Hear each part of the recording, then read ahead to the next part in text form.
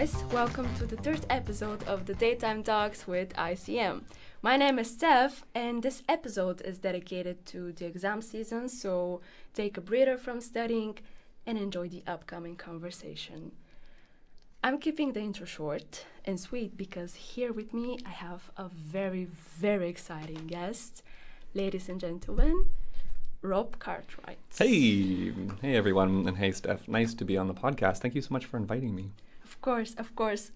I don't think it's needed, but can you do a short introduction of yourself for Yeah, the of people course. who may not know you? Yeah, of course. I'm sure that there's first years listening being like, who is this person? Why should I care about him? And please don't. So my name is Rob. I'm from Calgary, Canada, the frozen tundra of Canada with cowboys and that sort of thing. And I am currently a senior lecturer here at the International Communications Management Program at the HHS. Yes, well, thank you. Thank you also for being here. I think I'll mention it a couple of times throughout the episode because I'm also really excited to talk with you. Come on, it's an honor. Thank you. Thank you very much. Yeah, thank you very much. Okay, Yeah. so you said you're from Canada. Let's start with, I think a lot of people are also wondering, how was your life in Canada back in your student years when you were just a graduate? And how did you end up in the Netherlands? Okay, in my student years. Woo. Okay. Well, I am leaving I'm going to be leaving the program, so I can be very unfiltered in this episode. Go on. My student years, they were a mess. They were a train wreck. Oh my gosh. So where I'm from, my school had dormitories, kind of like American, like the dormitories that you see in the movies, and Yes. that was like that. So like you moved into university. It's Canada, so it's freezing, and we had underground tunnels that connected the dormitories to like the student bar. So like it was, it was a lot of fun. It was a lot of fun, kind of exploring and finding out about yourself. And then actually, in my second and third year, I became a caretaker, a resident advisor, they call it, a community advisor. So I'd kind of enforce the community rules in these dormitories, and I'd watch people like buy crabs and get them drunk and have crab races down the halls, and like it's just it was interesting. It was very formative. How you ended up being like a caretaker of? It was a paid position. You would get a guaranteed spot to live in residence, and I don't know. I feel like that's kind of like the mentorship sort of like that sort of thing, which I kind of see, a recurring thing in my life. Kind of popped out, and it's like I was a mess. Let me take care of you messes now. Like yeah. God, that sounds. That brings me back of last year when I was a class representative. It was, I think, exactly the same. I was as confused as everybody else, but let me help you guys. Exactly. Okay, so maybe you'll be a future teacher. Who knows? You're like, let's see. Future is something I don't discuss. That further, like in the time. Yeah. I have my plan for 1 year, max 2-3 years in the future. Fair enough. So I'll Fair see enough. what will She's happen. open. Yeah. Sorry, I didn't answer your question because I got very excited, which I tend to do. But I came to the Netherlands then after I graduated university.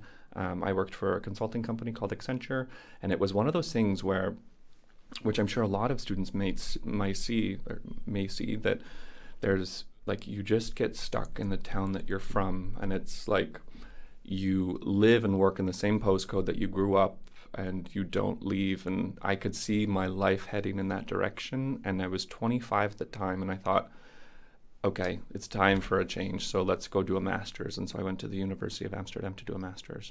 Okay, so you graduated your bachelor in Canada, and then you moved for your master's. Yeah. And then you decided to stay in the Netherlands to move here? Yeah, I decided to live in the Netherlands. The master's, I got my first exposure to research, and I'm a huge research dork. It was like, oh my gosh, I love research. Holy shoot. Like, so then I got a scholarship for a research master's. Then I briefly taught at the university in Rotterdam, and then I applied for ICM. Okay, that was actually my second question. Mm. Like, were you a lecturer before coming to the International Communication Management program? Yeah, I was Yes. for 4 months. For 4 months, so you Yeah. had some experience before coming here. Yeah, just a little bit, yeah, for bachelor theses. But Yeah. why did you choose ICM? I feel like ICM chose me. I feel, it was, I wanted to stay in the country. And I think kind of, knowing about the program, it was so attractive that it was international, which is like, as a farm kid, like I didn't grow up in a city. I grew up on a farm with like horses, and like the closest neighbor was 2 kilometers away. Like, so that culture is so interesting, and people from different countries. I'm like, holy crap, like, oh my, you're from Poland, you're from Bulgaria, like, oh my gosh. And then the kind of the small scale, like, I think kind of hit the, like, oh, like, let me, like the mentorship sort of stuff, like, oh, that's so cool. So it was such a nice opportunity, and I'm very grateful that, in applying to ICM, that they were like, yeah, we think you're cool, okay. Yeah, and how were you were able to implement the whole passion for research in an applied science university? Yeah. Oh gosh, people research is so stupid. People are like, oh my god, research. But I feel like that's the whole thing, and maybe you see it in some of the classes, or the classes that I've taught, is that sometimes, what I saw at the university in Rotterdam, and in the university in Amsterdam even, that sometimes there's this barrier that people put up behind research or academics in general, that it's like you need to be very stiff. There's a lot of arrogance and entitlement, and sometimes, but research should be fun. It's every day. It's, we see it, all around us every day. I mean, like, even like, knowing what food restaurant you want to order from, the take home, or, Thuisbezorgd, it's like that involves some element of research. Yeah, I absolutely get it, because first of all, I'm in my second year. I think I've spent my time in the university at this point, especially last year. We had several subjects connected with us having to do huge research about it, like DTP and, of course, theoretical communication, which was really interesting as far as we have the freedom to look at the stuff we want to. Yeah. Oh, well. Well, going back on topic, which is you right now. So you moved to the Netherlands. And then I fell in love with the Dutch person. Okay, I see. Uh-huh. I see. So what were like the main changes you had to go through? Like, what was the culture shock when you came here? I'm trying to recap. Okay, so which points did I cry? Because there were a lot.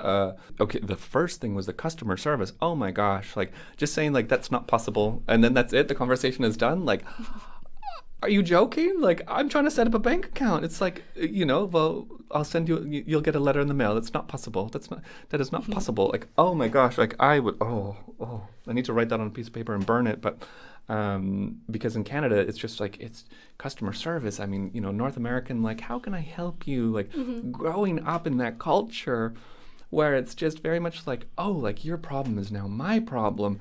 And the Dutch are just like, this is not my problem. Goodbye. Okay. I think the other thing as well was the courteousness. Like, I used to open doors for people and hold them open before going in, and I would wait to like have that courtesy, because in Canada you hold the door open, people go in, and then somebody would be like, oh, let me hold the door open for you. That never happened. Like, sometimes I'm like waiting at the door for 10 minutes being like, is everybody so unfriendly? Or like, at Starbucks, sometimes we have this silly thing in Canada where you pay for the person's, like, somebody will pay for your order, and you pass it along, right? Yeah. That does not happen. That does not happen. But I think so those were definite culture shocks for sure. But the positive ones were that I feel like Canadians really don't express how they really feel deep down. Like, it's very... And I'm not sure if it's like it for you and your culture, where it's like you kind of beat around the bush. You never say how you really feel, and it's like yeah, in my culture, it's even at some point unacceptable to share your feelings with the others. Right? Yeah, feelings could be hurt, but there's such a liberty here now.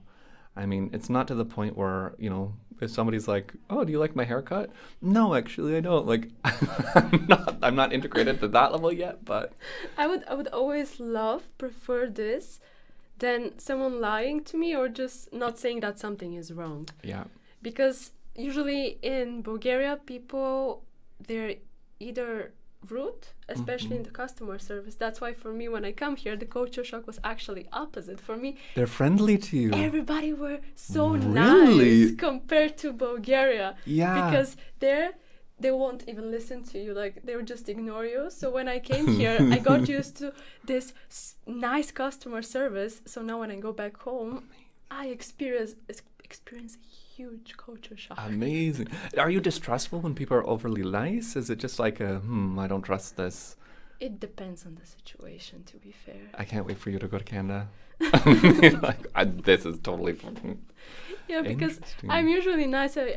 I always, as you said, hold the doors, wait for people in the bus. I would make space and so on. So when I came here, I felt so happy those stuff are happening and people were talkative. Yeah. Compared to Bulgaria. People don't talk in Bulgaria? Well, Not just strangers on the street, eh? usually people are really rushing and they'll cut you off immediately. Whereas here, I can walk on the street, I can see a person with their dog, Mm-hmm. and I would stop to pet the dog, I would have a talk with the owner, and it would be a really nice highlight of my day. Oh. Yeah. I need to move to Bulgaria. Don't talk to me. I'm in a hurry. Yeah, but Yeah. Sophia, here I come. So in the end, you had your culture shocks, and was there a point when you wanted to go back to Canada? Like you were like, I don't want to stay here anymore, I'm leaving. No, not seriously. No. And I think the reason why is because Canadian culture is very, or at least where I'm from in Canada, it's very consumeristic and very materialistic. So, imagine you go to a student party, you meet new people, and the first thing is, okay, what do you do? What type of job are you going to do? Okay, when you study, what kind of career are you going to do? What's the newest iPhone that you have? Like it's very like consumer materialist, and here it's not like that. It's like your worth is not assessed on what you own or what you do professionally. Okay, so that's what attracted you in the first place. Yeah, Here. I mean, so much so that it will come for you guys, and especially the third years that are listening that might graduate soon and go into the quote unquote real world.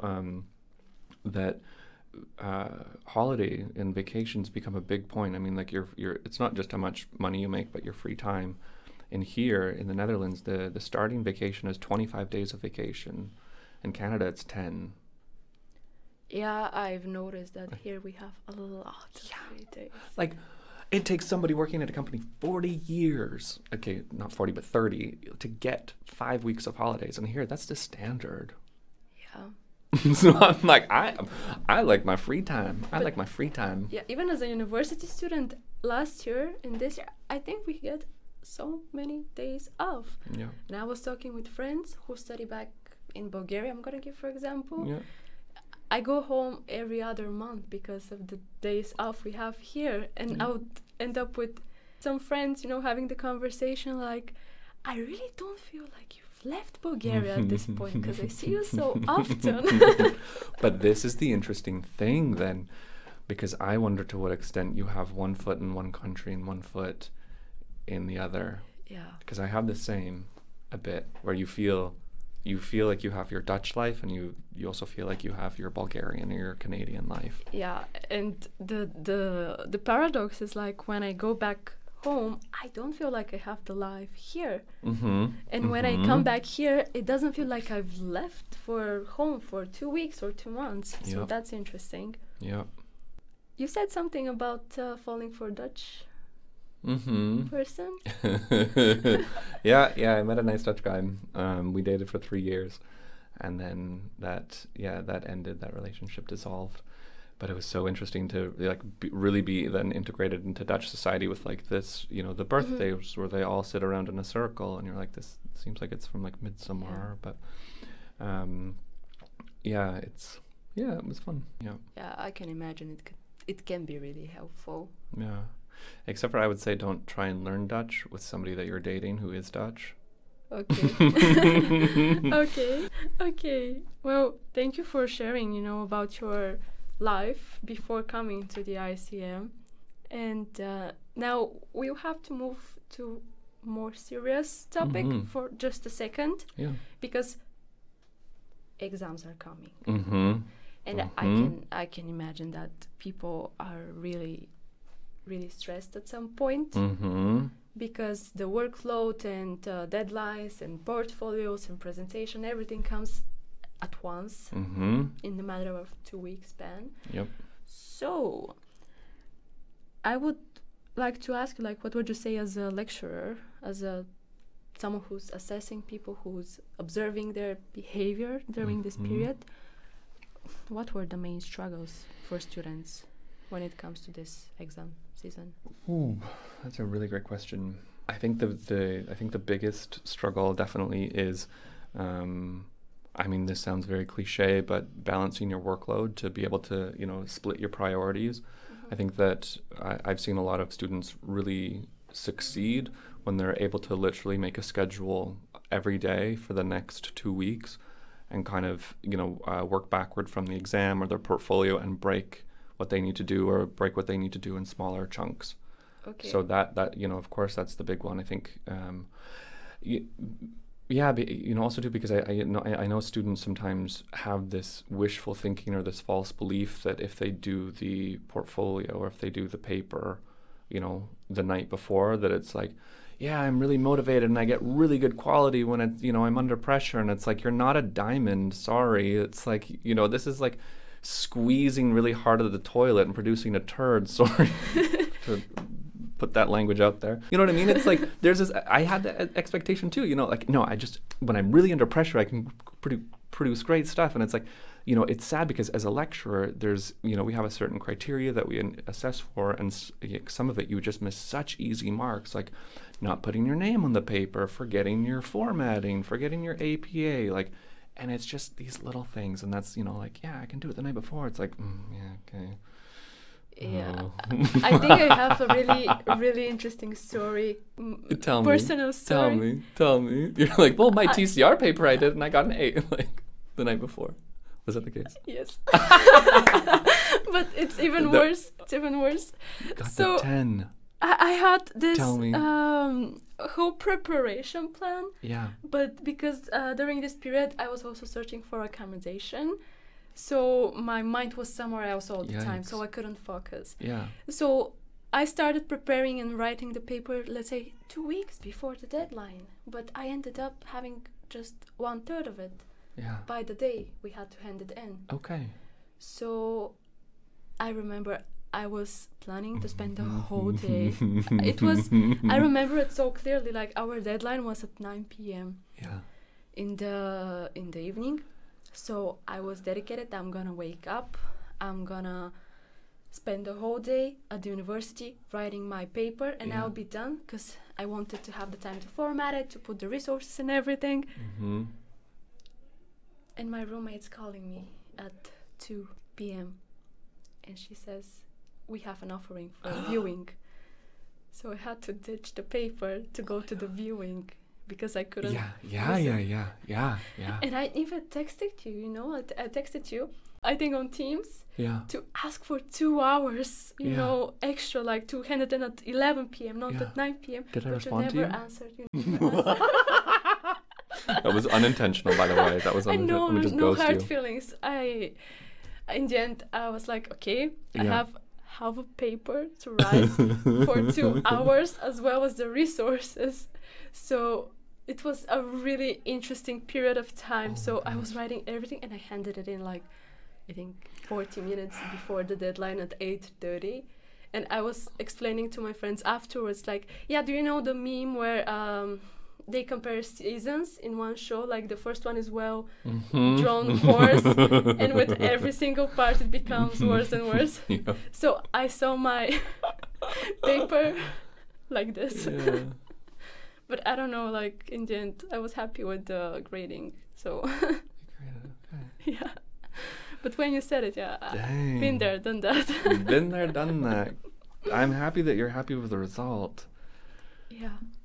I'm happy that it worked out for you, but it's one of those things that later in life, like you don't have the energy or capacity to like do these feats of strength. Yeah, I think and just to go back to tips, I think the other thing as well when it comes to exam session and exam week is that a lot of students don't know how to study. Yeah. You know, when it comes to tests, like they'll rewrite everything. They'll rewrite all of their notes, and I mean, you know, sometimes rewriting notes it's really ineffective. Or, you know, I've heard of some students recording their voice, you know, reading their notes out loud, and then they listen to and again, that's not really that effective. Like, so I feel like some students don't know like study strategies, especially when it comes to exams that use concepts and theories like flashcards. I think, you know, rarely do I hear that students make flashcards, and that's flashcards, that's the thing that like sticks in your brain, you know. Yeah. And then when it comes to exams, it's also, I think some students really, you know, suffer unfortunately from having exam anxiety, and some do, you know, great things beforehand like stretching, you know, being mindful of, you know, not having caffeine, you know, things that sort of kind of trigger anxiety anyways, and kind of avoid that, and they can do that, you know. Yeah. Yeah. So those were your main advices when it comes to preparing for exam. Yeah. Yeah. I've noticed that every time, even the last episode I had with Renee, it's really important, and you also mentioned it now, it's really important to prioritize everything you need to do, because if you don't put the structure to the things you need to do, you're gonna end up running from one thing to another and then to third. So this can be really, And that's frustrating. Also too, like learning about memory and how that works. You know, that like repetition over a series of days, that will stick into your brain, but the night before. Did you use this method when you were a student? My first year I had atrocious grades because I honestly didn't know how to study. And then I was introduced to flashcards. I was introduced to like doing chapters, like, you know, studying for a week beforehand instead of the crunch. And, you know, I'm kind of, you know, an anxious person or whatever. So, you know, I would start to obsess with how much I need to do rather than just doing it, or kind of, you know, doing it. And I don't know. Yeah, I think that's something common, because I've also experienced that. Although I have this really toxic trait of even not prepared, I'm not worried for the exams. Yeah. Which is really weird at some point, because it can be a huge drawback when you're not worried, you know, because you can't even feel this adrenaline coming during the exam, and every knowledge you've ever tried to memorize, it's just like, oh no, I'm chill, I don't need to put so much effort, you know. But that depends really on how much you... That could be a strength, though. A question for you. Do you have any like superstitions that you do before exams? Like good luck superstitions? Yes. I mean, when I was younger, that's like a tradition in Bulgaria to just throw water in front of the student, in front of the front door. Yeah. You throw water, and the student steps on the water and goes to its first day of school and their exams. Beautiful. And because my roommate, she is a Romanian, and they have the same tradition, so now we're doing this kind of mainly as a joke, but we're still doing it. Cool. Yeah. Do you have some superstitions? Yeah. When I studied, if I had an exam at a desk, I would touch the corners. I would touch. Okay. Like with the left top corner, I'd touch with my right hand. Right top corner, I'd touch with my left hand. So I kind of like do this a little bit, and then like ear, I'd, touch my ears with the opposite hands, and it just became something that I did. But no, I get it. Like those superstitions, rituals can be really helpful. They can be, even if it's just a placebo, Extra, I like the placebo sometimes. Yes. It's really helpful when it comes to anxious situations. because you need at least something to push you through it. And just a small thing on that, I was anxious, kind of had test anxiety, and I was like, for my third year, for the first semester in my bachelor's, I was just like, my mind is racing. Let me just try and take sleeping pills to calm my mind. Don't ever do that. That's terrible. That was terrible advice. That was not good. Don't ever do that. Sleeping pills. Yeah, because then you're literally false. Okay, anyways. That's choices we make. That's interesting. God. Okay. Oh, well, guys, this was part 1 of the conversation with Rob. So make sure to tune in for the next episode where we'll continue the daytime talk. For now, thank you for listening and see you soon. Bye-bye.